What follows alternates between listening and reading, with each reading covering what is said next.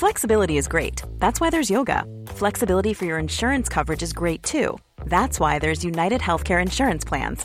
Underwritten by Golden Rule Insurance Company, United Healthcare Insurance Plans offer flexible, budget-friendly coverage for medical, vision, dental, and more. One of these plans may be right for you if you're, say, between jobs, coming off your parents' plan, turning a side hustle into a full hustle, or even missed open enrollment. Want more flexibility? Find out more about United Healthcare Insurance Plans at uh1.com.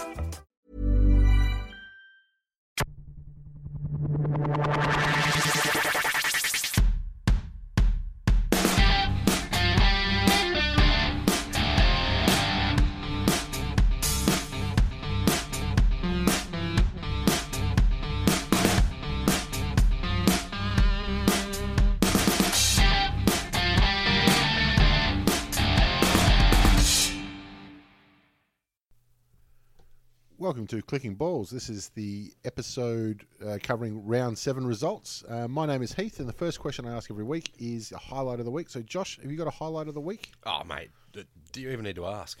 Yeah, as I say, I was watching the darts too. It was amazing.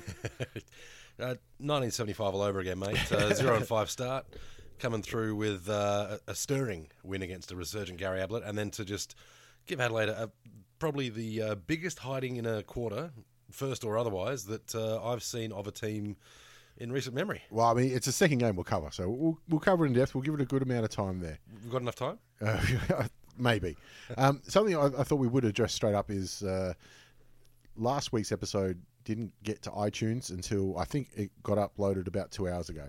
So if you've just listened to that and we're covering, last week's games and trying to predict results before they happen, then sorry about that, but iTunes fucked up. But we fixed it, and hopefully this one goes out at a normal time. Yeah. But it's also kind of unfortunate because once it finally got uploaded, I was re-listening to it, and we actually spoke a fair bit about Louis Richards in last week's episode. Yeah. And gets released now, just 24 hours after the poor old bloke's passed away. Yeah, and look, the thing I find a bit hard is that Louis Richards not eligible for the Legend Status Hall of Fame because it only takes into account playing and coaching, which you can make the argument for that. That's the rules, and it's their Hall of Fame. That's fine. But to me, in terms of contribution to the game, he's head and shoulders above pretty much any other name I can think of. A beloved Collingwood captain. Let that sink in. He's a Collingwood captain that people love. By other teams. The thing is, everyone say it's so sad, it's such a loss, but he's an old bastard. He's had a good innings. He's lived a full life. And to be fair, I think the last 10 years he hasn't really been there. Been wheelchair bound for quite a bit. And a bit of dementia and everything. And his daughter was talking today, and she said, of course they're sad.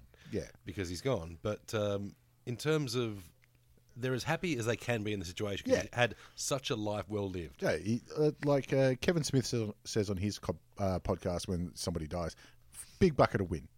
He's done a fair bit. You got to be happy with that innings. And how many blokes think when they pull on their first Guernsey think they're going to end up 94 years old with a Victorian state funeral? Yeah, exactly. Yeah, it may as well be a public holiday. Staring down his own statue, and that kind of stuff.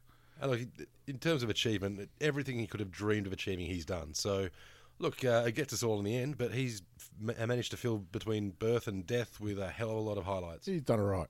But anyway, we'll get on to the footy then.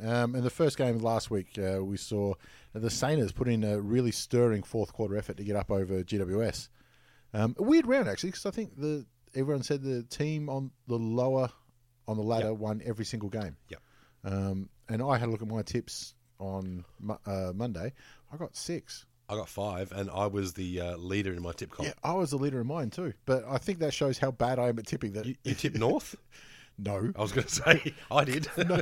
Okay, well, there you go. I think, I missed out on that one, and obviously 2 others. I can't remember which other 2 I missed out on. Did you get Carlton?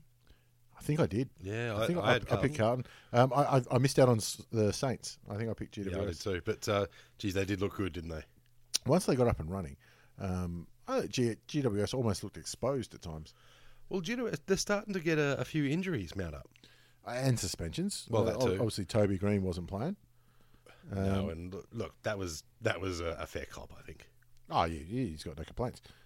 Like we said last week, he got what he deserved. But Jeremy Cameron and big General Patton Only 3 goals between the two of them. And the general didn't have much of the ball at all. No. So I think they did really well just limiting their supply. And the weird part is, Mumford, I would have thought he would give them all first use, but no, they roved him very, very well. Well, that's it. They gave up. They said, all right, Mumford's going to get the hit-outs. He's going to dominate. And to be honest, though, Billy Longer outdid him and outran him on the night too. Mm-hmm. He still put his tackles in, though, Mummy. Rory Lobb was actually more than handy, though, I thought. Yeah. In terms of helping out. But in terms of hit-outs, Longer, 48 to Mumford's 32. Yeah, like I said. Give a fair hiding. And I think it was his athleticism that really did Mumford in. Not just in the rucking contest, but Mumford trying to keep up with him, running around the ground, tires him out, and then when it gets to the contest, Big Mummy's buggered. Which has been how a lot of ruckmen have played Mumford. It seems the guys that try and... You're not going to out-wrestle him, are you? No. It's just fucking stupid. No, I can't really think offhand of anyone that shoulder to shoulder would back themselves 10 times out of 10 to out-wrestle the bloke. Not yet. Not yet. Give Bruce another couple of years. But it's the like of Akers and Billings that ran riot for the Saints.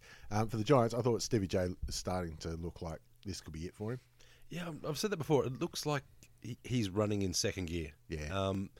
And I think that's made worse by the fact that GWS have such speed. Yeah, so he does look much, much slower by comparison to everyone else. And plus, a lot of his teammates are making those goals that he's made so famous. Having said that, I think Heath Shaw's about the same age. He might be a year or two younger, but still got some great run. He's going to be his third season at GWS, and you're just about penciling him into the All-Australian already. I think they're such different roles. Like, one's a backman, one's a forward. Yeah, Stevie J's got to run to make space all game. He's got to try and run off his player, whereas Heath Shaw is willing to just literally stand on the toes of his opponent. But he just runs away. He's got that sprint, but he's got time to get his win back as well. I think that Stevie J's, you really got to put him 30 metres out from goal, and he can't move from there almost. Which that position doesn't really exist anymore. No, he's been running up off the back flank almost. Yeah. So I think he's going to struggle. And hopefully that there's younger players at GWS that are putting pressure on his spot. Yeah, young Josh Kelly's one of those, and geez, he's going to look good in blue and white next year. The $15 million man. I just cited every time he gets over 30 touches, his price goes up by $1 million. We've got 28. So lucky. He's keeping value. Well, we'll move on to North because there could be some cap space coming up for North. Before we get to the game, Lindsay's done himself a mischief. Mate, he is, I think, out for 3. Well, yes. He got, so for those that didn't see it, he got done for a head-high bump in the vehicle. And there's no question. It was a head-high bump that knocked the bloke out. And I think the bloke spent the night in hospital too. So he got referred straight to the tribunal and he got 3 weeks. Problem is, the VFL runs a funny schedule. There's 2 buys in that. So it's 3 weeks that counts as 5. Yep. Because even if you're suspended in the VFL, you can't play in the AFL. Yep. So he's 5 weeks out is a fair old penalty, especially when the sides just put two wins together when you weren't playing. And look, it's deserved. The only reason he got 3 weeks and not more was because the camera angles in VFL aren't as good as the AFL. Well, I reckon the one I saw was probably the only camera angle of it. I don't know how it could look any better on any other camera angles. Well, no, that's what I'm saying. It would look worse because it looked like it was bad enough. You could make the argument that it was a shoulder, but from the other angle, it could easily have been an elbow. And especially with that sort of damage, it sounds damage-wise, in my expert opinion, as a paramedic and obviously PET scan expert or whatever. Fuck it. Yes, it seemed like a more elbow resulting than a hip and shoulder. I thought 3 weeks was, that's the bottom end of what you could expect. But the fact that it turns into 5, you go, yeah, it's probably fair enough. When you consider Tom Jonas last year or the year before got 6 for an elbow to the back of the head. Yeah. This 5, that's about right. But to be honest, I don't think it's stopping his getting selected because a North team that's 2 on the trot, and in the forward line you've got Ben Brown, Mason Wood, Jared Wade will come back after a couple. I think 1 sits out 1. Yeah. He's straight back in. Yeah, absolutely dominant. Yeah, and a blinder. Yeah, you got those 3, and then to come, you've got Swallow, Bruce, and then Hrobat's up there, Jed Anderson. There's no room for Thomas. No. And I picked him at the start of the year. I thought he was going to have a big year, but it's clearly wrong. Because he was dropped on form, and besides the suspension, I think he had 8 touches for the day anyway. Yeah, he hadn't done much. So, I mean, yeah, he might have been tagged or looked after, but fuck it. You're meant to be AFL standard. So he might be legitimately done. It seems like his head's not right. And whether that's a form thing or there's something off the field going on, I don't know. I think it's just form. I mean, he's had form drops before. But before he sort of had that self-belief where he's like, my day will come, I'll get back into the game in a minute. Whereas now it seems like he's angry at himself for not getting in the game and angry at everyone else. Maybe. I don't know. I thought he was going to shine. But anyway. He'll be the next Collingwood recruit for a 5-year contract. Anyway, on to the good news then. And like we said, North turned in, I'm going to say, their best quarter since Scott's been there. Oh, probably since 99, to be honest. I mean, 10 goals 2-0 in the first. 10 goals 4 to 10 nothing. 4, yeah. It was like it's not on free to air. So I was listening on the internet radio, and I didn't tune in until probably around 2 minutes to go in the first quarter. And I thought there was a problem with the app. Yeah. Because, the app is a bit shit. A lot of people legitimately said that they thought something was wrong until they actually saw it and went, no, they're just getting killed. Yeah, so I honestly thought maybe, the score update's not working for the Crow side. And then I clicked on Triple M, I think it was, to get the live broadcast. And it's like, shit, all right, nope, they're giving a fucking hiding. And you know what it was? Is everything. I mean, it sounds stupid to say, but they beat them just everywhere. The forwards were dominant and kicking so cleanly. Managing, there's a tough breeze out there. And they were I know I say it all the time, but Robbie Tarrant is one of the most underrated backmen out there. How he doesn't have an All-Australian, I'm shocked. I thought he was All-Australian last year. No, he was in the squad. Didn't get the Guernsey. You sure? We'll check on that. There's only North Melbourne's only got one All-Australian player, and it's Todd Goldstein. Is it really? Yeah. But the way I saw the highlights, with the breeze and against it, when Adelaide was kicking with it, they'd put someone on the far side of the contest. Yep. So when it's with the breeze, you'd have the forward sort of hanging back, getting the ball over the top.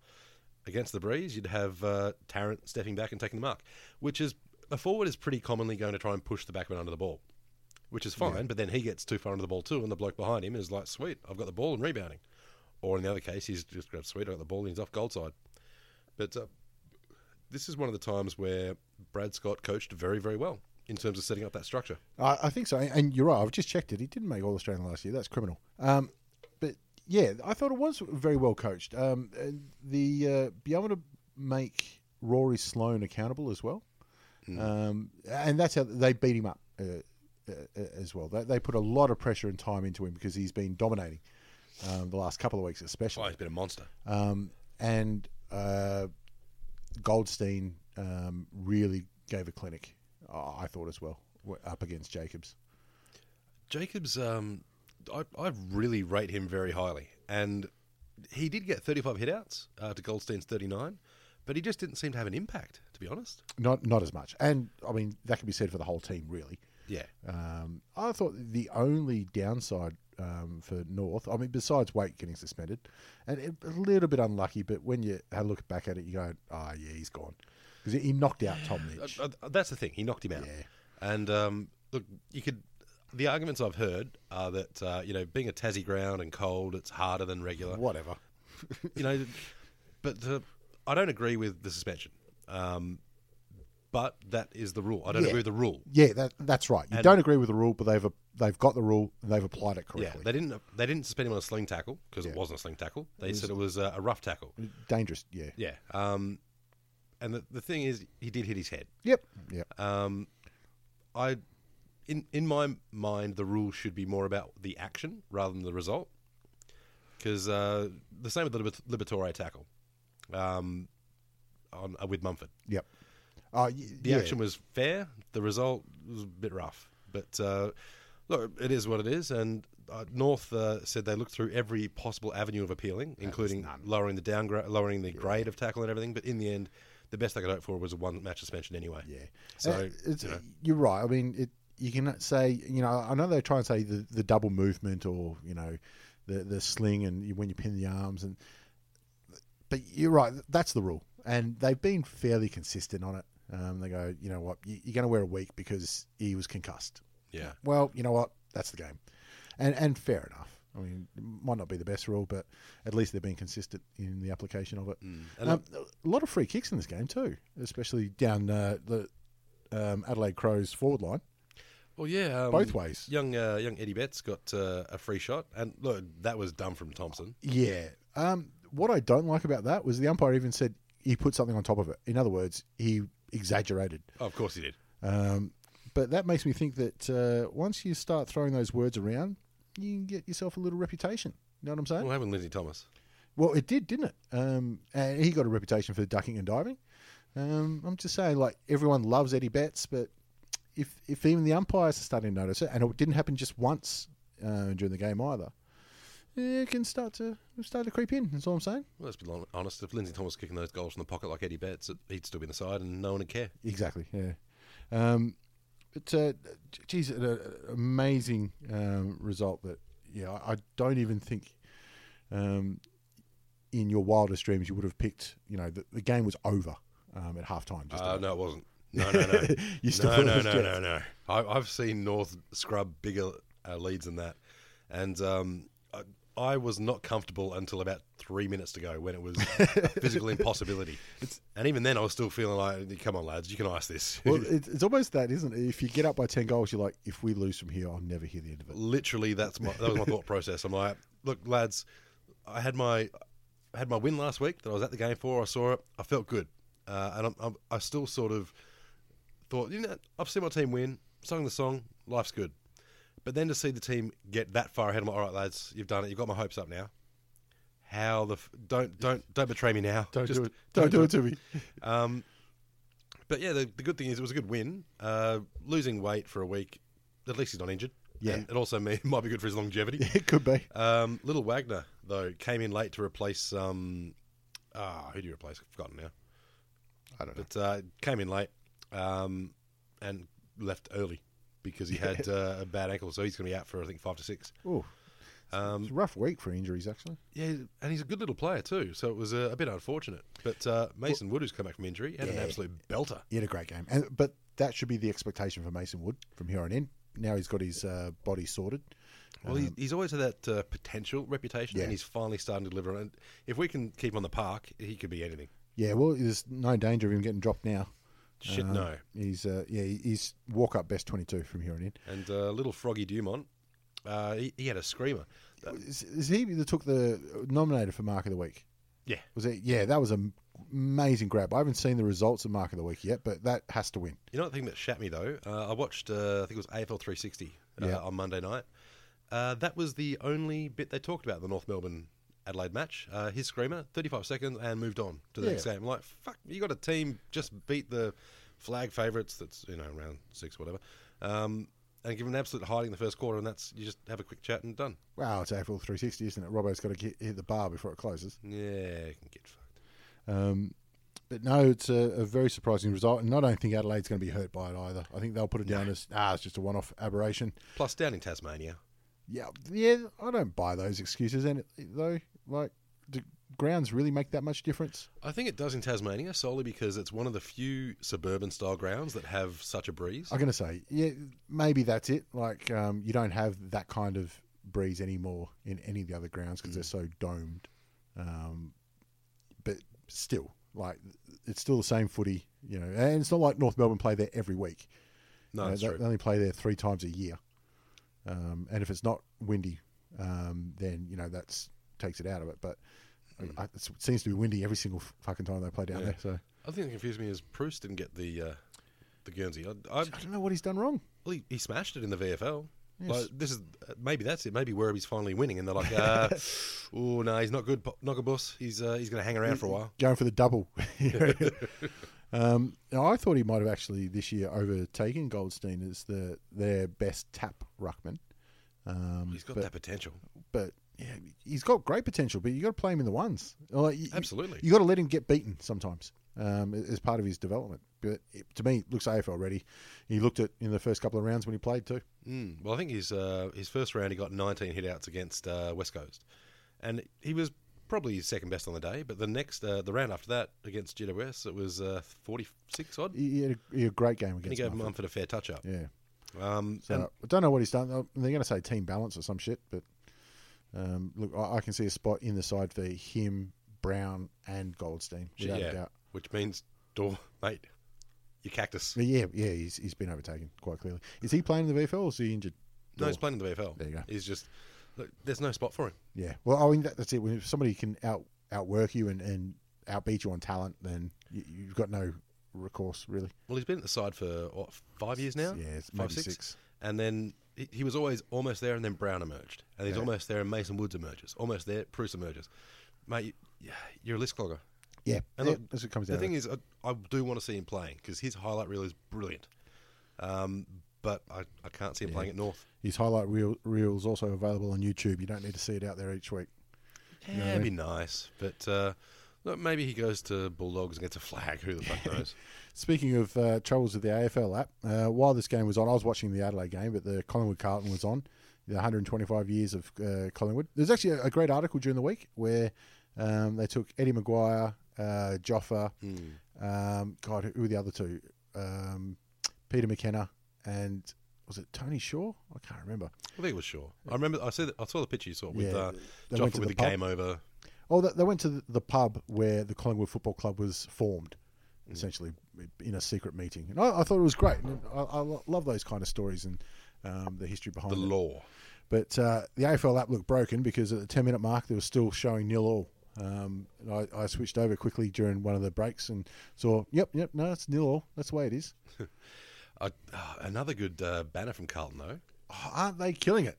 They're doing really ever since the and it's the same bloke who did the Bueller's Day Off hovercraft one that got panned. Yep. He decided he just had that bloke had just had a baby the couple of nights before, so he's a bit fucked up. So he's claiming that was an aberration, and blaming the kid. Good on him. But since then, he's knocked it out of the park, and with this one, they've just talked about all the milestones that Carlton managed to destroy them on in the grand finals. Well, they said first off, thanks for 34, 56, 78, whatever the years were, I can't remember. And then on the back, 125 years since we first beat you. Yeah, thanks, but whatever. I love the whatever. It just that sold it for me. And then they managed to beat him on the ground too, and look good doing it. Didn't they? Hustle. It was all about the hustle all day. They worked damn hard. And Daisy Thomas turning back the clock. Isn't that the just the knife in the back that as bad a week as Collingwood had, that was that's probably the second worst thing after Lou Richards. But it's even worse to see someone who left you and then at one stage you're glad they left and then to see them turned up on that moment. I still think that Carlton are behind on that deal. But he's come out and you saw that he's wiped the he took the clause out of his contract. But it also means the clause was if he played a certain amount of games, he got an extension. But it also means now that they can select him without worrying about triggering that clause. That's a good way to look at it. The other way was if I was Carlton, I would have sacked him the next morning. You're not playing anymore, champ. We don't have to worry about it. Fuck off. Stick the boot in. But little Petrovsky-Seton got the Rising Star nom. Got the nod, and he's had a good couple of games. He's been very handy. Like he's just one of those little jack of all trades. Yeah, pops up here and again, like we said with Carlton all year, effort. They can never be faulted for their effort. Execution and skills letting them down a bit. But that's what this one was. It was just effort all around the ground. And look, in the past, we've also stuck it to Buckley for his coaching. And this is going to be no different because... it's fun. Last week, Gibson absolutely towed up Selwood. Gave him an absolute belting. So this week, Mark Murphy's starting to get a bit of the ball. Nah, fuck it, just run off him. Gibson never went near him after the first 5 minutes. Greenwood, sorry.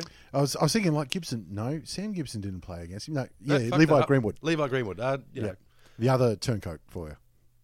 That's what you're trying to think of: Josh Gibson or Levi Greenwood. Yeah, I had him filed under cunt. So Greenwood, who had a brilliant tagging game against Selwood, who's no slouch. And look, in terms of blokes you think can impact a game, right now I've still got Selwood ahead of Murphy. Yes, I believe that Mark Murphy would as well. Give it 5 years and it might be different, but at this stage. But why not, I don't know, tag the motherfucker? As they said about Mitchell. Put a cunt on. Wow, that's what they would have expected. Do the unexpected. I really hope that's what Buckley's mind frame was about. I'd love it if it was. Like Greenwood's gone, boss, should I go to him? No. That's what they'll expect. I want you to run off him. It's a you sure, mate? Blackadder-esque. Blackadder goes forth and, we're going to charge at him just like we have the last 27 times. Really? You're like, yes, it's the last thing they'll expect. Oh, fuck. But yeah, so Murphy, he did get 30 touches, which was game high, but they were probably 20 quality ones. Yeah, really. Not a lot of back and forth. Although Adams, I thought, was really good. Yeah, Taylor Adams. Especially when Treloar has been the best player for Collingwood by a mile this year. He had a quiet one. Yeah, exactly. He had a bit of a quiet one. So if he's been quiet, it's good to show that Adams can step up. But in fact, you can't rely on Treloar every fucking week. No. And they've done that with Pendlebury too. If Treloar and Pendlebury are kept quiet, Collingwood are going to lose. Wow, I'm going to say they're two gun midfielders. Yeah. I mean, that's going to happen. But like we've said so often, it's not your best 5 that win you games. It's your next 15. It's your average. You say that, but there's some games where sometimes the best one does enough. Well, yeah, when the best one is just buddy alpha. But I mean, that's a nice couple of wins for Carlton, and Collingwood go from knocking off who they knock off last week, Geelong, to losing to Carlton. So I think that's going to be the type of year Collingwood's going to have. Imagine Collingwood's at the start of the year when they put their aspiration board together or whatever the fuck they're doing. Sounds great. Yeah, and their goals for the year. You'd imagine winning the Anzac Day game. Yep. That'd be up there. Yeah, cross. Winning the 125-year celebration and also beating the filth. Yeah, cross. Making finals. Those are their 3. And, mate, I think it's 3 strikes and out. Yeah. We spoke about before you set the line at round 17. Yeah, I might have overbet. I could honestly see them going all the way through to round 23 as a matter of principle. And then Buckley resigning. Because I don't think they want to sack him. I think they're going to let him resign. No, I think he'll resign before the end of the season, just get someone else in there, and probably Studio. But what I'm going to find funny is Eddie's hitched his trailer so much to Buckley. Of course, yes. Will he just at one stage throw him right under the bus? Wow, really do turn. Well, look, it would make a great movie. Well, let's say Eddie, he's survived in the cutthroat business of football broadcasting and football presidency. So I dare say he does have a few bodies in his way. And there would have been a few blokes thrown under that bus. He's from Broady, I'm sure he does. Because in the end, Eddie, like most blokes who go to work in a suit and tie, is out for Eddie. Yeah, and, who can blame him? Well, look, got to get your Mercedes paid somehow. Don't you? On to the Eagles, which got a win away from home against Port. It's a funny old game, this one, because Eagles always, especially on the scoreboard, always looked in control. But when you have a look at the inside 50s, you go, geez, that's a discrepancy in favour of Port. It was the third quarter. But really, it was Port just had... That's just the way the game was played. It was played at Port's end. Just the way the team set up. And then, West Coast broke out and they had Lacroix kicking goals and Kennedy was presenting well. Even Jack Darling took some nice grabs, which is unusual for him. Well, I guess it's a mid-season game, really, so he can do that.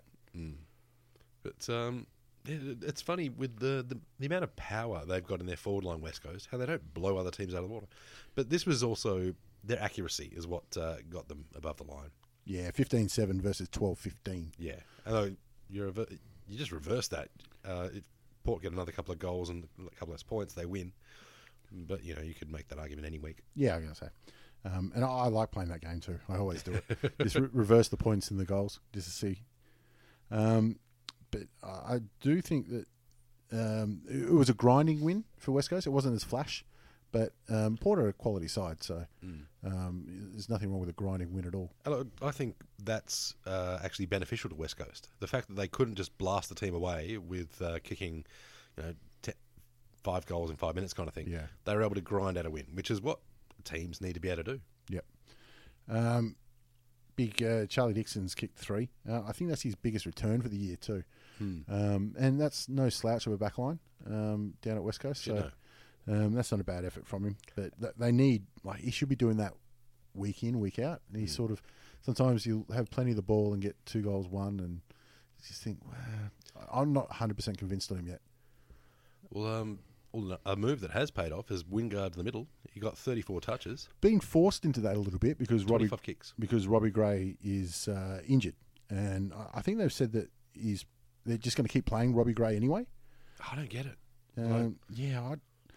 I think he's too good to play injured. I mean, I know he's kicking goals, and he last week, wasn't it, when he kicked 4 goals, 5 at a quarter or something stupid like that. Yeah, this week he got 15 touches, and they were decent enough touches, but he's too injured to tackle, and the forward pressure just is not there. You can get away with it against the lesser sides, like they did the other week, but I don't know why they insist on playing him injured. I don't get it either. When you've got a bloke who is an out-and-out champion, he's one of those guys who's in the All-Australian conversation every year, and he's legit, Brownlow. He's legit top 5 in the league. Legit. Give him a couple of weeks off, rest up. Yeah, and I mean, they're a side that's going to be looking to play finals, and you don't want to just make finals and say, "Yeah, we made it," and then go home. Yeah, like you want to actually have a real crack, and they can't have a crack at in the finals without Robbie Gray playing 80% of the game in the middle. But if he's playing week to week, it might be 8 weeks till he recovers. And in that, you also run the risk of making the injury worse, and it becomes 12, 14. Yeah, exactly. Give him 5 weeks off, let him recover, and then come back and tear it up. There's probably more to it, but like I said, I just don't understand it. I think it's a bit of a mistake. I don't know. Maybe he's got one of those trigger clauses in his contract like Daisy Thomas. Could be something like that. On to definitely the other game I didn't pick the result of is Gold Coast. Mate, anyone who picks this knows nothing. Yeah, putting on a clinic against Geelong. Look like, I mean, the game was close, but it always felt like it was played on Gold Coast terms. Yeah, I did see if you put a tenner on the round this week and picked all 9, you got $30,000. Gamble responsibly. Yeah, no, gamble irresponsibly. It's more fun. Gamble with someone else's money, even better. Put your house on it. Selwood and Dangerfield both kept under 30 touches. Been a while since that's happened, mind you. Dangerfield 29, and Selwood 24. So it's got to say that's a win for the young Gold Coast side. Well, yeah, shit, yeah. Especially when Ablett's managed to get enough of the ball too. He got 32. Well, which is low for him for the last month. Well, that's true. Mitch Duncan managed to get a bit of the ball though. He did. He did all right, didn't he? He's turning out pretty well. He's having a good year, Mitch. Yeah, he's doing really well. I don't mind the way he plays either, to be honest. No, he attacks the ball hard. Big Tommy Lynch, 8 shots a goal is a good night out, especially against that stacked back line. 3 goals, 5 is a little bit off, but yeah, it's less than optimal. But at least he's having a crack at the goal. Getting plenty of opportunities, and like we said, you got Lockie Henderson pulled out before the game, but you still got Mackie down there, and was Lonergan playing? I think he was. What surprised me was Aaron Black was playing after a mediocre outing, but got a couple of goals, and wasn't too bad. 15 touches, good enough to keep himself in there. Just, I think what keeps him in is he got 5 marks and 2 tackles. Those are the key things for me in terms of his game, because he's a skillful player, and he always has been. But he's been a bit, I don't know. I'm good enough. I should be picked every week rather than actually trying to tear games apart. I think he's a toiler. I mean, that's what he does. No, he's got some brilliant snaps. Like he's crazy talented. He's just not a bloke that applies himself very much. Yeah. Even though Geelong lost, I think Zach Tui might be putting his hand up as one of the best recruits of the year. He's done all right. Yeah, and you knew he was, just the way he plays and how hard he runs. There's no real surprise there. I think he's just a bit of a champion. But this is good from Gold Coast because they were disappointing last week, so they're bringing out their best for their home crowd, and that can only be good things for them. And now they hop onto the plane, I think, and they're off to China now. Yeah, the thing is, too, they're starting to play some attractive football. Like, they're not just Amble to Ablett every damn time, which it's still part of the game, don't get me wrong, but when you've got Ablett on your team, that's what you do. But the other guys stepping up, like, Hall, Harbrow, Barlow, they're all looking pretty good. The young players like Barlow. Yeah. The other players. The other one. You didn't say young, I just thought I'd throw it in there. On to the next game, which is the Bulldogs and the Tigers. And look, all the talk has been around the last 30 seconds with the deliberate out of bounds. Like I said to everyone, I wish it wasn't paid just because that last contest would have been great. Just to see him try and irk through a goal with the throw in right in the forward pocket. Look, was it the right decision? No, it wasn't. Yeah, it could have been. But I'm not blaming the umpires for that. Yeah, it's the rule that's fucked. Yeah. I didn't like it being paid. Having said that, look, the last goal that Richmond got with Jack Rewalt was clearly holding the ball anyway. So it's probably the right result in the end. But I mean, those decisions happen. I would have liked to see that last 30 seconds with the game on the line. Having said that, the kick coming out from fullback where Marcus Adams took an absolute monster of a grab. The specimen. Yeah. With people hanging off him, geez, it was a great effort for him to mark that one. But again, another great toiling game from the Tigers. What I was really impressed with, the Tigers obviously could have won it in the last 30 seconds. Dusty Martin wasn't brilliant. He had his moments, but I know what you mean. He wasn't. He won't get votes for this game. No. And some of the other, like the Tigers when they went 5-0, some games they won just because Martin was brilliant. He wasn't brilliant. And if he was, they would have won this game too. Yeah. But you're right, he had his moments. But I think that speaks more for a more rounded effort from the Tigers in total. But, if he put up a little bit more, they might have got over the line. But, don't blame him for that. Butler's goal too. He's brilliant, isn't he? How good was that? What a find. He is looking pretty good. Even with Revolt's got 4, I believe. Yeah, kick 4. He looked pretty good too. But Butler, that was unexpected. He's becoming a real handy name. I'm just checking it. So he's 20. He might be too old for NAB Rising Star. Because I'm not sure if you have to be under 20 or something like that. Under 21 at the start of the season. 21. So he would have been under 21 at the start of the season.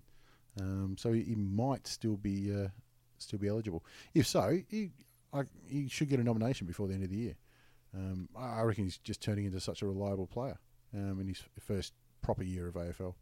Been on the list for a little bit, but his first time getting consistent games. Stringer's run into a little bit of mischief with his knee, but looks like he hasn't got the worst news. He'll be out for a couple of weeks, though. But that's just what Bulldogs do, don't they? Get injuries, keep going. Don't worry about it. And I don't think it'll affect his game either. He seems like the sort of player where he's not going to think tentatively about the knee or whatever. He's just going to... He's so instinctive. He's not going to worry about that. He's flat out or not at all. Exactly. And sometimes it's not at all, which is frustrating to watch. Yeah, well, he did get dropped last year, but it all worked out in the end. Not a bad showing from the Tigers. Didn't get the result, but still, I think they're in the right direction. Well, they're still a little scrappy, but compared to where they were probably last year, or even the year before, I think their game plan is coming together nicely. Yeah. And a little Daniel Rioli too. He's when you're entering the field with Rioli under your name, or as your name, it's a big thing to live up to. I think he's gonna. On to the next game, which was the Swans putting it on against Brisbane. I was happy with this one. Unfortunately, I didn't have a bet on the game because I don't gamble at all. I just rarely do. But if I had an account, I said before the game, Buddy's going to kick half a dozen at least. In fair, you say that every week. I do. But this week I was right, so that's why I'm pointing it out. I always point out the ones I get right. The ones I got wrong, I pointed out as well. Lindsay Thomas, I picked for a big year. It turns out it's not going to happen. But might have a big year in Werribee. It was there for Bud to take over, and geez, he kicked, I think, 4 in the first or something like that, and 4 for the rest of the game, and kicking it from everywhere. Well, they did talk it up a bit, though. Like, he's dropped one from the edge of the square. Oh, he's gone 80 metres. I'm like, hang on. Yeah, it's about 10 metres beyond the 50, and it's bounced through. So let's not gild the lily. It was a great goal. Yeah, there's no need to exaggerate. Yeah. Like, a 60-metre goal is fucking impressive. Yeah. Just leave it at that. I'd like to do an instructional for people new to the game and show them, this is the arc. This is the 50-metre. This is 50 metres from goals. One step further, that's 51 metres from goal. One step further than that, that's 60. One step beyond 60, that's 75. And that's how the AFL works. So we need like a glossary. Yeah. Yeah, so when you say, is Dave going to play this week? There's 50-50 chance. Yeah, which is a 70-30. Yeah, but he's not. He ain't playing. We're taking this 1 week at a time. Fuck knows what we're doing. Yeah, coach doesn't even know. Yeah. Who we play next week? The Swans were always going to do this eventually, though, weren't they? Well, it was against Brisbane. Yeah. So, and it was still at the SCG. So, this is what... But, I mean, they lost to Carlton last week. Yeah. But that was... at the MCG. Which is, different. a better ground that they play. When you're at home against a team that is so far below where they should be, like Brisbane were, and like Sydney were, I suppose. Sydney have the team that they should be just doing this to everyone at the SCG, which sets up next round for an amazing round. But even so, I don't think the Lions were actually pantsed as badly as you might think. Pepperoni, he had a decent one. I like him. I've always liked Pepperoni. He comes in and out a little bit of the side or of form. But he's played a couple of good games against Hawthorn, especially, so that's why I notice him more. Yeah. You go, he's not too bad. That Pepperoni kid. Yeah, he's all right. But for me, the Swans, there's still some problems there. Many. Their midfield didn't dominate, and they still haven't dominated this year. Like Josh Kennedy only had 20 touches, and he's usually 30 before he wakes up. And it was the first game back for Jared McVeigh, and playing a little bit down back when the ball's not there as often, but still just the 15 touches. Only Lukey Parker got above 30, but he looked good though. Yeah, I feel sorry for Parker. He's the bloke that's been just crucified by a stupid ad. I don't think he cares. I think he's doing all right. Do you think every time they're sledging him on the field, they're just like, Parker? I would. I'll be doing it right in his ear every chance I got. Yeah, mate, you're on Parker. Oh, really? Do I have to stand Parker? The poor bastard. I think that you can do that to certain players and try and sledge them, and it'll come up in a couple of other games later on. But there's a few players you don't sledge, and I think Buddy Franklin's one of them. Buddy Franklin's one of them for two reasons. One is you don't want to get him fired up because when he gets in a mood, he basically tells you what he's going to do. I'm going to swing around on my left and kick this from 60, and there's not a damn thing you can do about it. But the other thing is, if you are going to try and sledge him, then you have to explain it to him, and it's just God, it takes so time. Long. Yeah, so long. Sydney have finally started, and hopefully they won't go too far from here. On to the next one. On to the robbery of the round. the robbery. No, I don't think it's a robbery if you leave your car open with a sign that says keys in ignition. And that's what Melbourne did, especially in the first quarter. They were woeful. I couldn't believe how bad they were handballing to stationary targets. It looked like Hawthorn of every other week. Melbourne are a frustrating side. Look, the argument being thrown around is, if they had Gawn, if they had Spencer, they'd have won. Yeah, they didn't. Yeah, if they had Robbie Flower, if they had Ron Barassi, they're not playing, so it doesn't matter. Yeah, you had the cheat code on, yeah. And it's not like Ben McAvoy dominated either. Well, he did. He had, 50-plus hit-outs? Yeah, well, that's not too bad. It's the most dominant match I've ever seen. 53 he had. He's had a good couple of weeks. But he wasn't the difference in the two sides. I thought, actually, Hawthorn played pretty poorly. There was... what they are really failing to do is they get a mark on half forward, is hitting that little 20-metre lead-up straight down the lines. They're just not... They don't have confidence to take that kick. So what they're doing is just go back, nothing. All right, I'm going to kick it 50 metres down the line to a contest. And the difference was Hawthorn took marks. Timmy O'Brien and McAvoy took about 10 contested marks between them. O'Brien, especially in the last 10 minutes, was brilliant. He's amazing. I think the last 10 minutes, Hawthorn did play the way we've seen them in previous seasons, which was mainly get it to Burgoyne, let him do something smart. There is no better player ever in the final 5 minutes of a game than Sean I think that's a fair call. And he just does it time and time again. And that last foray forward where he was the only one that picked up the ball clean and sidestepped through. And then the final contest when it came in high and long and Ruffy just went, I am thumping the shit out of this. I think it was one coming through, I think it was a Will Langford goal. Not bad. That was pretty good. It's not bad. Especially for a bloke that can't hit a target anywhere else on the ground. To hit this little dribble kick. What was amazing about it was he had time to consider it. And he had to think about it. Because you see those dribble goals when they bend it around, where a few players just throw it on the boot and we'll see what happens. He went, I want to pass it. Fuck, I can't. All right, here we go.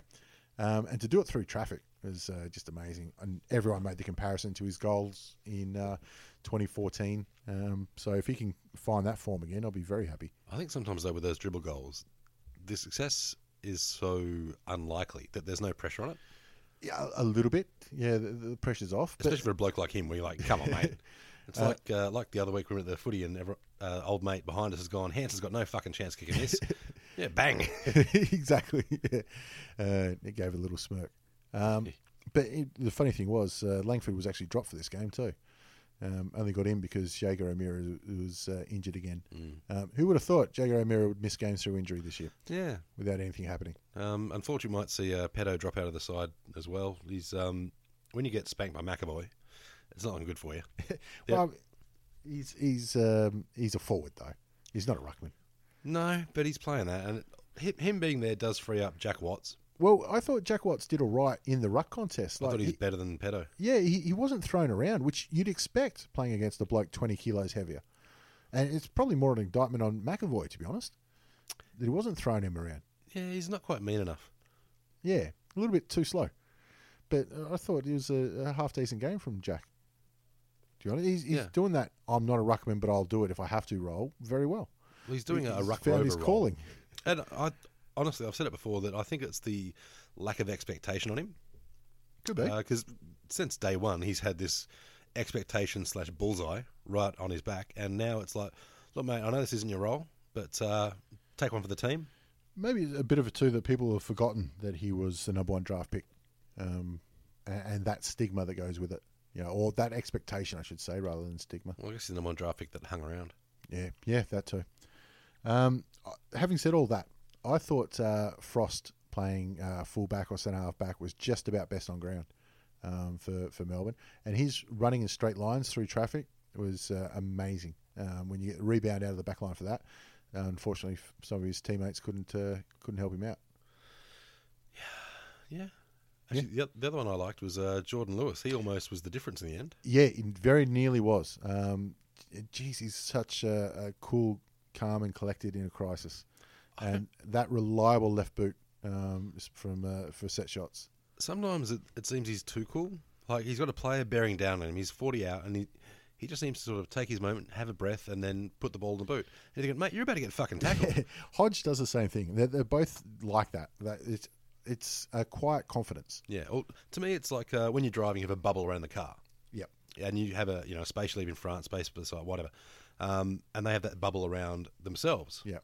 For a normal player, someone gets within that 1 metre bubble, they're like, fuck, got to kick it. They panic, yeah. Whereas for Lewis and Hodge and some of those blokes like it, they've got a 10 centimetre bubble, and if they're like a metre, he's like, got another step. Yeah. Yeah. There's Josh Gibson used to be like that. Unfortunately, the people just aren't respecting his bubble anymore.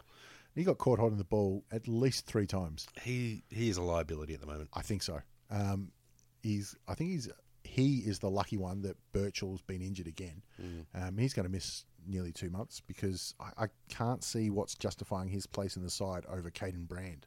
No, the thing is, you can be a contributor, and he has been for several years, and then you can be someone who's not contributing enough, which he has been for the first few rounds. But then you've got someone who's a negative on the side, who's actually turning the ball over more than he's getting the ball. Yep. And to me, that's where he's at. I have to check his official rating points because I know that can go into the negatives. He might be dangerously close to 0 on those rating points. But you're right. I think some of the times, like he didn't look like he belonged. And even, he managed to free himself up to be the third man up in contests, and he just couldn't get the height needed. I mean, fair enough. Hogan and Pedersen up forward are quite big targets, but that's the way it goes. How old is he now? 33. I'm probably going to get a 2-year contract at Collingwood then. Yeah, 2 or 3. Yeah, not too bad. And the final game of the round was the Dockers and Essendon. I'll be honest, I didn't think Essendon would put up this good of a show, but ran out of legs at the end. Well, it's to be expected. Yeah. Essendon still aren't quite there. Well, I said, the emotion's going to get them for the first couple of months, but once that emotion wears out and the grind starts getting in for a team that hasn't played together all that much. But still, the expectation that they've achieved more than they thought they would this season. The Anzac Day game was, to me, enough for them to say this season's been good. Well, round 1 and Anzac Day. Yeah. That's what they wanted. Round 1 was the big emotional one. Anzac Day is still, the tent pole on their season. We tried time at the G as well, but I don't think they're going to. It's not as cutthroat with Richmond. But for Freo, Bradley Hill had his best game in purple. Geez, I tell you what, we could do with some run from him at Hawthorn this year. He's been good all season, though. Yeah, he's really enjoyed it. Being home and playing with his brother, even though I think his brother was injured this week. But he picked up what do you have? 30 odd touches. Hill 37. Just the 37, yeah. With a sneaky goal. And out of that 37, 30 kicks. Yeah, a lot of those were on target. So he had a good. Put someone on him, you reckon? Well, he had 62% efficiency, so he's done pretty well there. Yeah, okay, that's down a little bit, actually, isn't it, really? Only 3 contested possessions, which means... outside. Put someone on him, but if he's got 1.5 meters on you, you ain't catching him. But, you say that like only 3 contested possessions, but that's his job. Oh, shit, yeah. That wasn't criticism. No, it's just the way he's playing the plan he's supposed to play. And he can't get contested possessions because a stiff breeze would blow him over. And that's Fife's job. Well, Fife had 15 of his 26 possessions contested with a 77% efficiency. Isn't that amazing? That Cop that BT stats. Freo have put in a hard-fought effort, and Fife was 3rd or 4th on their list of possession getters. He was efficient though. Like his possessions, every one of them mattered. And he gets watched. Obviously, that's why Lockie Neal can get out for a lazy 40. Yeah, he was going at 80%, so he's even more effective. And what about the marking of Taberner? Been waiting for a long time for that, Freo. I think he's almost more dangerous than Cam McCarthy. You reckon? Yeah, at the minute I think so. Well, I mean, and I literally mean at the minute. Well, yeah. He's still, he's had his ups and downs in the past, but he's putting it together this week at least. They got a sneaky 4. It's not a bad effort, and that was strong marks he took, which can only bode well for him. Yeah, and Danaher decided to actually go in the middle of the sticks this week. How'd he go? 3 straight. I think he had an out full as well, but whatever, 3 straight. That's good. That's what the scoreboard shows. Well, he needed it after what he won 6 or whatever it was. I think it was 0-6. 0-6 was it? And maybe the difference last week too. So look, it's a step in the right direction for him. They'll regroup this week when they're back at home. So yeah. All right, well, that's round 7. Shall we look forward and give our expert tips for round 8, seeing as we were, both leading our tipping comps last week?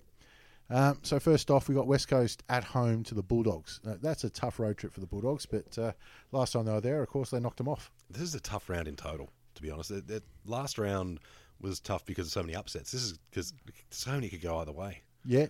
Including this one, West Coast Bulldogs. I'm on West Coast just because it's at Domain Stadium.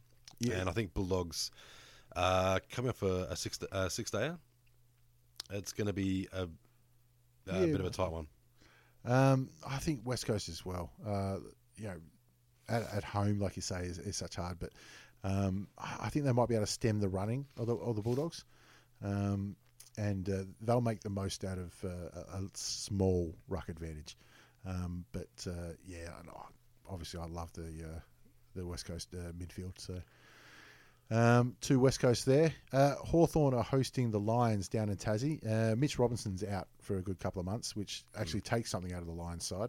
So you'd expect Hawthorn to do this one, but Lions have been putting in some plucky efforts. The only reason I'm tipping Hawks is because it's down there. Yeah. Down in Tassie. Well, we lost by 75 last time we were there. But if this is at the Gabba, I would have honestly tipped the Lions. But no, I'm... I might be with you on that one, The wild card for me is Stephen Martin. He had a good week this week with, I think, 40-plus hit-outs. I think he'll give McAvoy a fair touch-up. I think it's going to be a test for McAvoy because he's had a good the last couple of weeks. Against numpties. Against nobodies, yeah, exactly. Well, not the last couple of weeks, but the West Coast game and obviously last week against Melbourne, who were sporting no ruckman. So if you can make him accountable, that might hurt. Etihad Stadium for St Kilda and Carlton. Could be tough. I think if Carlton can drag St Kilda down, they're a chance. I'm not going to tip them, but they're a chance. I think if Carlton are willing to outwork the Saints, which is fucking tough because the Saints work hard. Call. Yeah, they are a hard-working, hard-running side. It's going to be whoever is willing to just sweat themselves to the point where they're bleeding. Yep. And both sides will be seeing this as a winnable game. and both sides should be trying to win this game. So I'm going to go the Saints just because I think slight edge in momentum. Saints, I don't believe that they'd take this easy either. And that's the only way that I think Carlton can outwork them, and if Saints underestimate them, but I think they're too much on a roll, and they'll get that one. There are probably two teams, or maybe three teams in the AFL that the Giants have legitimate hate for, and Collingwood's certainly one of them. And they'll host Collingwood at Spotless Stadium on Saturday. I honestly think the Giants could make this 100-point thrashing. Ooh, yep. I'll go north of 70. Yeah, which probably means they'll get done. But though, if there's one game this round where you think this should be in the bag, this is it. If it was 100, do you think the pressure goes up then and it puts a clock on Bucks, or is he just absolutely no worries? No, he's on the clock already. Yeah. I think he's got probably maybe a month. If he gets no wins until the bye, he's cactus. Yeah, it could be tough. But if he manages to get one or two, he'll go through probably till round 17. Essendon and Geelong at the MCG. Essendon will have rested a few players last week. And the Cats coming off back-to-back losses too. So on paper, it's 3rd versus 12th. And I think it might look like that in reality. I think it's going to be a bit closer with Essendon players coming back a bit fresh. I still think Geelong are going to have it. But I don't think it'll be so easy for them. I think they're going to find it a bit of a tough going for a bit. I like the Cats' tools. I think they're going to... And Joey Danaher is going to be against some real talent too, especially if Lockie Henderson comes back. I think he's been very handy as a key position backman for the Cats, but if he comes back, that'll change things. They play their backman down the back. Yeah, that as well. Melbourne and the Crows at Adelaide Oval. Geez, if there was ever a week I wouldn't like coming up against the Crows at Adelaide Oval, it's this week. They're going to be angry at home and wanting to come out of the blocks like fucking pissed off bulls. Melbourne should be angry as well for the effort they put in last week. I think they're going to be embarrassed. Traditionally, they play okay at Adelaide Oval, or at least I thought they did. Viney needs a big one, and I'm going to put a prediction that Adelaide wins and Jordan Lewis gets suspended again. Entirely likely. I'm going to put Adelaide up, but I think they're going to give them an absolute fucking hiding in the first half and probably get about a 5-6 goal lead and then just cruise from there. Because the Adelaide aren't worried about percentage. They're worried about coming in number one with wins. I'll disagree only on that last point because Adelaide do not let up at home. You know, we saw that against the Tigers, and they started like... It wasn't just percentage. I think it was more players looking at their individual goal tallies and thought, fuck it, I'll take a dip here. Well, I think that was it. They were still in cruise mode. Yeah. But they were like, all right, cruise it, give it to Eddie. Let's see what happens. Fucking bang, he's done it again. Yeah, Eddie's due for a big one too. He's had quiet games where he's still kicked 3, so he might have a loud game where he kicks 8. It could absolutely happen. The Tigers are hosting Fremantle at the MCG. Now, this is the game for the Tigers to get back on track. Well, it's interesting, though, because the way the teams match up, the outside run of Hills, if other lads back, with Fife giving the ball out to them, it really stacks up well against Richmond's lack of frantic pace. Yeah, I mean, yeah, it could very well do, but you've got to get that ball out, and you've got Dusty Martin running around the middle. I mean, the thing really going for them is it's the MCG, and traditionally, Freo struggle there. I think they've already lost there once this year. I'm trying to remember who they played, but it's escaping me now. I think it's going to be a fantastically interesting game. Yeah, there's a lot to see in this game. Nankervis comes back, and him in Sandilands will be a good test. Although, to be honest, was it Oleg or Soldo? Soldo. Yeah, he was really good. Yeah, for his first game, first hit out. Considering he was pretty much hired on the back of being Marich's cousin, and 200 centimetres. Oh, that was it. That helps too. Hey, my cousin needs a job. How big is he? Sure. Almost 6'8", 6'9". Done. All right, yep, sounds good. Get him in. We'll get the mad Russian who's nearly 7 foot. He's not Russian. Doesn't matter. Yeah, whatever. Goes with it. I'm gonna tip the Tigers. Yeah, I'm with the Tigers. Have we tipped everything the same so far? I think we have. We probably. That's fucked. Well, I'm tipping Freo then. No, I'm not. Tigers. Well, I'm going Suns next round, so... The Suns versus Port in China. No, it's China. Yeah, whatever. No, I think that Port are going to have to try and make a statement in this game because they fought so hard to get the bloody game over there. But I'm tipping that the crowd favourite Suns will go down in this one. See, I'm going for them just because I think the Suns are more likely to pass customs. Don't get me wrong. I want the Suns to win because I think that'll be hilarious. I'd love it. I might actually tune into the Today Show. He's on the Today Show, isn't he? Not Sunrise? He's on one. No, he's on Sunrise. Yeah, Fuck. right. All right, I'll tune into Sunrise then. No, you won't. You'll wait till watch the YouTube clips. Probably. Fucking am I kidding? Look, what Koshi has done here, I fully support in moving the game to China, getting exposure around the world. Love it. Yep. What Gold Coast have done here to stand and wear their home Guernsey, I love that even more. Absolutely. I love it. I think it's Gold Coast home game. Yeah. So when Kochi's come out and tried to throw his urine about and said, if you don't change, then you won't going to play. Like, yeah, we will. Okay. Well, you won't play next year. And the AFL's gone, well, that's not really your call, champ. He's like, well, it's not going to happen. You're not our friend. I'm not your best friend anymore. Unfollow.